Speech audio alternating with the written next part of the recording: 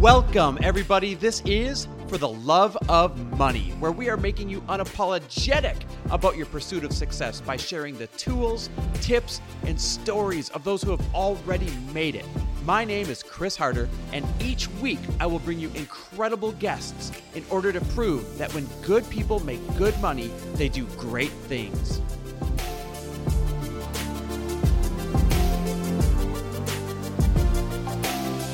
Welcome back, everybody, to another mini episode of For the Love of Money, episodes that I like to call My 2 Cents. And today's episode might be the most valuable mini episode you will ever listen to, because we are going to check in on a little abundance hack, and that is getting good at sales.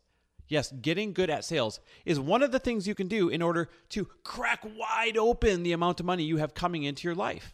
I mean, it's a must. You cannot have a thriving business without being good at sales. Heck, you can't have a thriving life without being good at sales. Think about it. You're always selling somebody or enrolling somebody in an idea that you believe in. That's sales.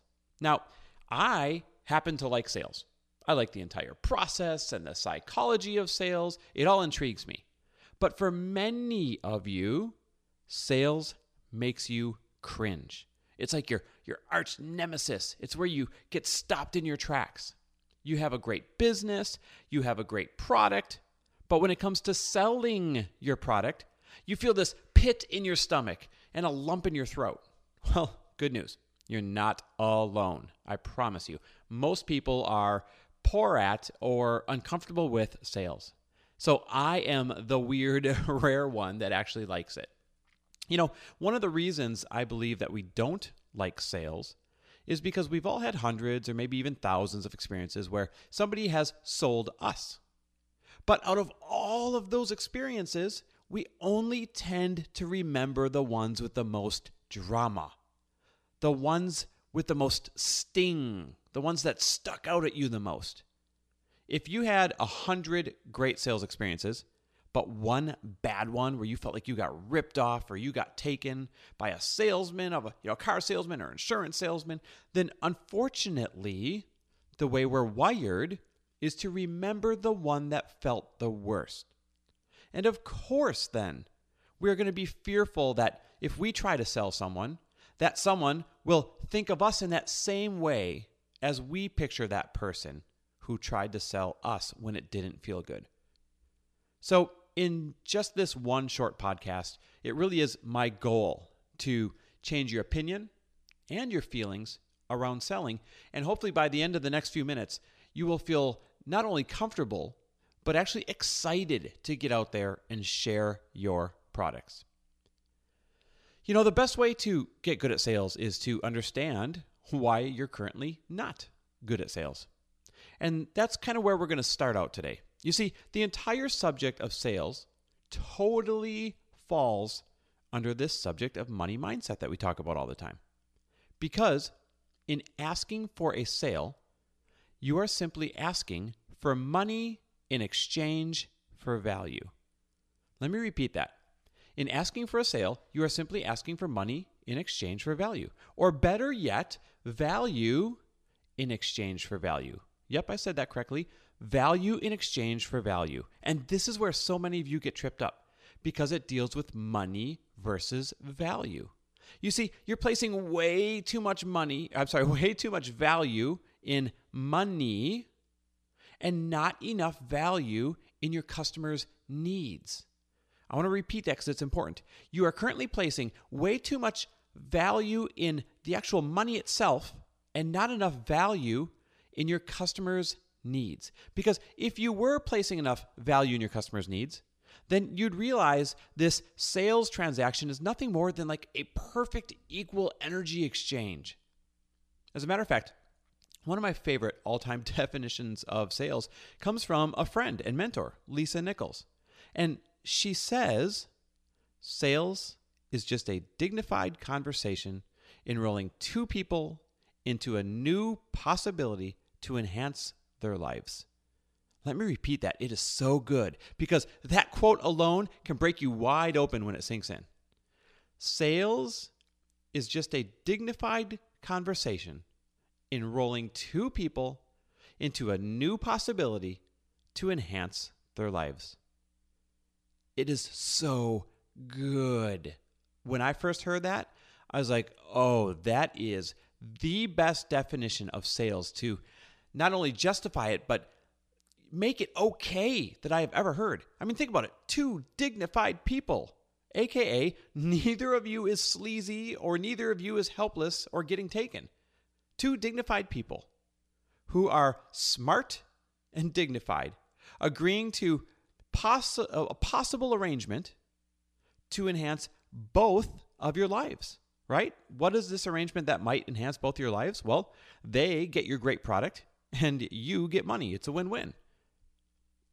Another reason you may not like sales is that you are viewing people as targets. I understand we all get caught up in goals. We all want to win. We all want to, make sure that we're doing well. But that's one of the reasons why people don't like sales, is because it causes them to view people as targets. If you're viewing people like targets, then yeah, it probably feels like sales.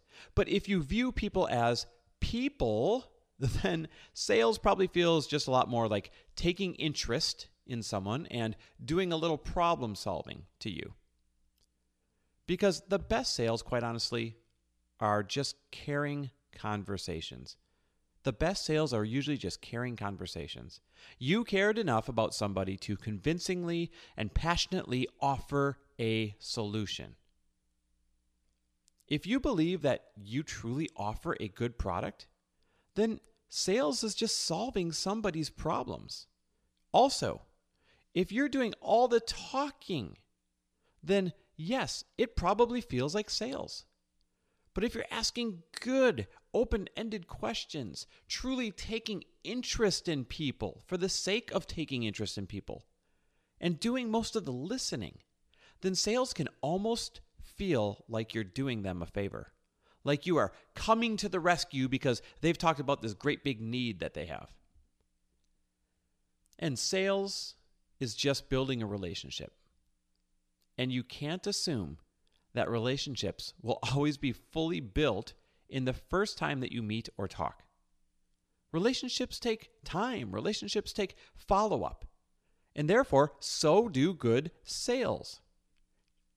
Don't fall into this trap of what I call creating a false no in your head just because the person that you are selling isn't quite ready to say yes. Let me repeat that. Don't create a false no in your head just because the person that you are selling isn't quite ready to say yes. There's a lot of landscape between a yes and a no. But all too often, we take someone's lack of commitment right then and there as a no, when in fact, it's not even close to a no. It's just that's not a yes yet. That's all. But the problem is, if we make it a false no in our head, then we quit the conversation right there and we never follow up. You start to do this a few too many times and you start to beat yourself up and you start to tell yourself this BS story that you're not good at sales because you think you're getting all these no's. When in fact, all that you're really bad at is distinguishing between a real no and everything else that is just not a yes yet. And as long as you are aligned in integrity, then I say sell away. I mean, sell hard and sell at full speed. As a matter of fact, if you're truly in integrity, then you should have the integrity to want to push hard enough in order to connect that person to your solution that you so firmly believe in. Now, that's integrity. As a matter of fact, a lack of integrity in this situation would be to walk away after getting a maybe or a not right now. Or maybe just a I don't think so. Because if you really and truly believed that they needed your solution or your product that would enhance their lives, I mean, how dare you give them just half an effort if this person really needs a solution? I'd almost call that lazy. And lastly, not selling just to protect your ego is being selfish, not caring. Let me repeat that. Not selling someone just because you're trying to protect your ego is being selfish, not caring. And I know that 99.9% of all of you are likely very caring, well-intentioned people.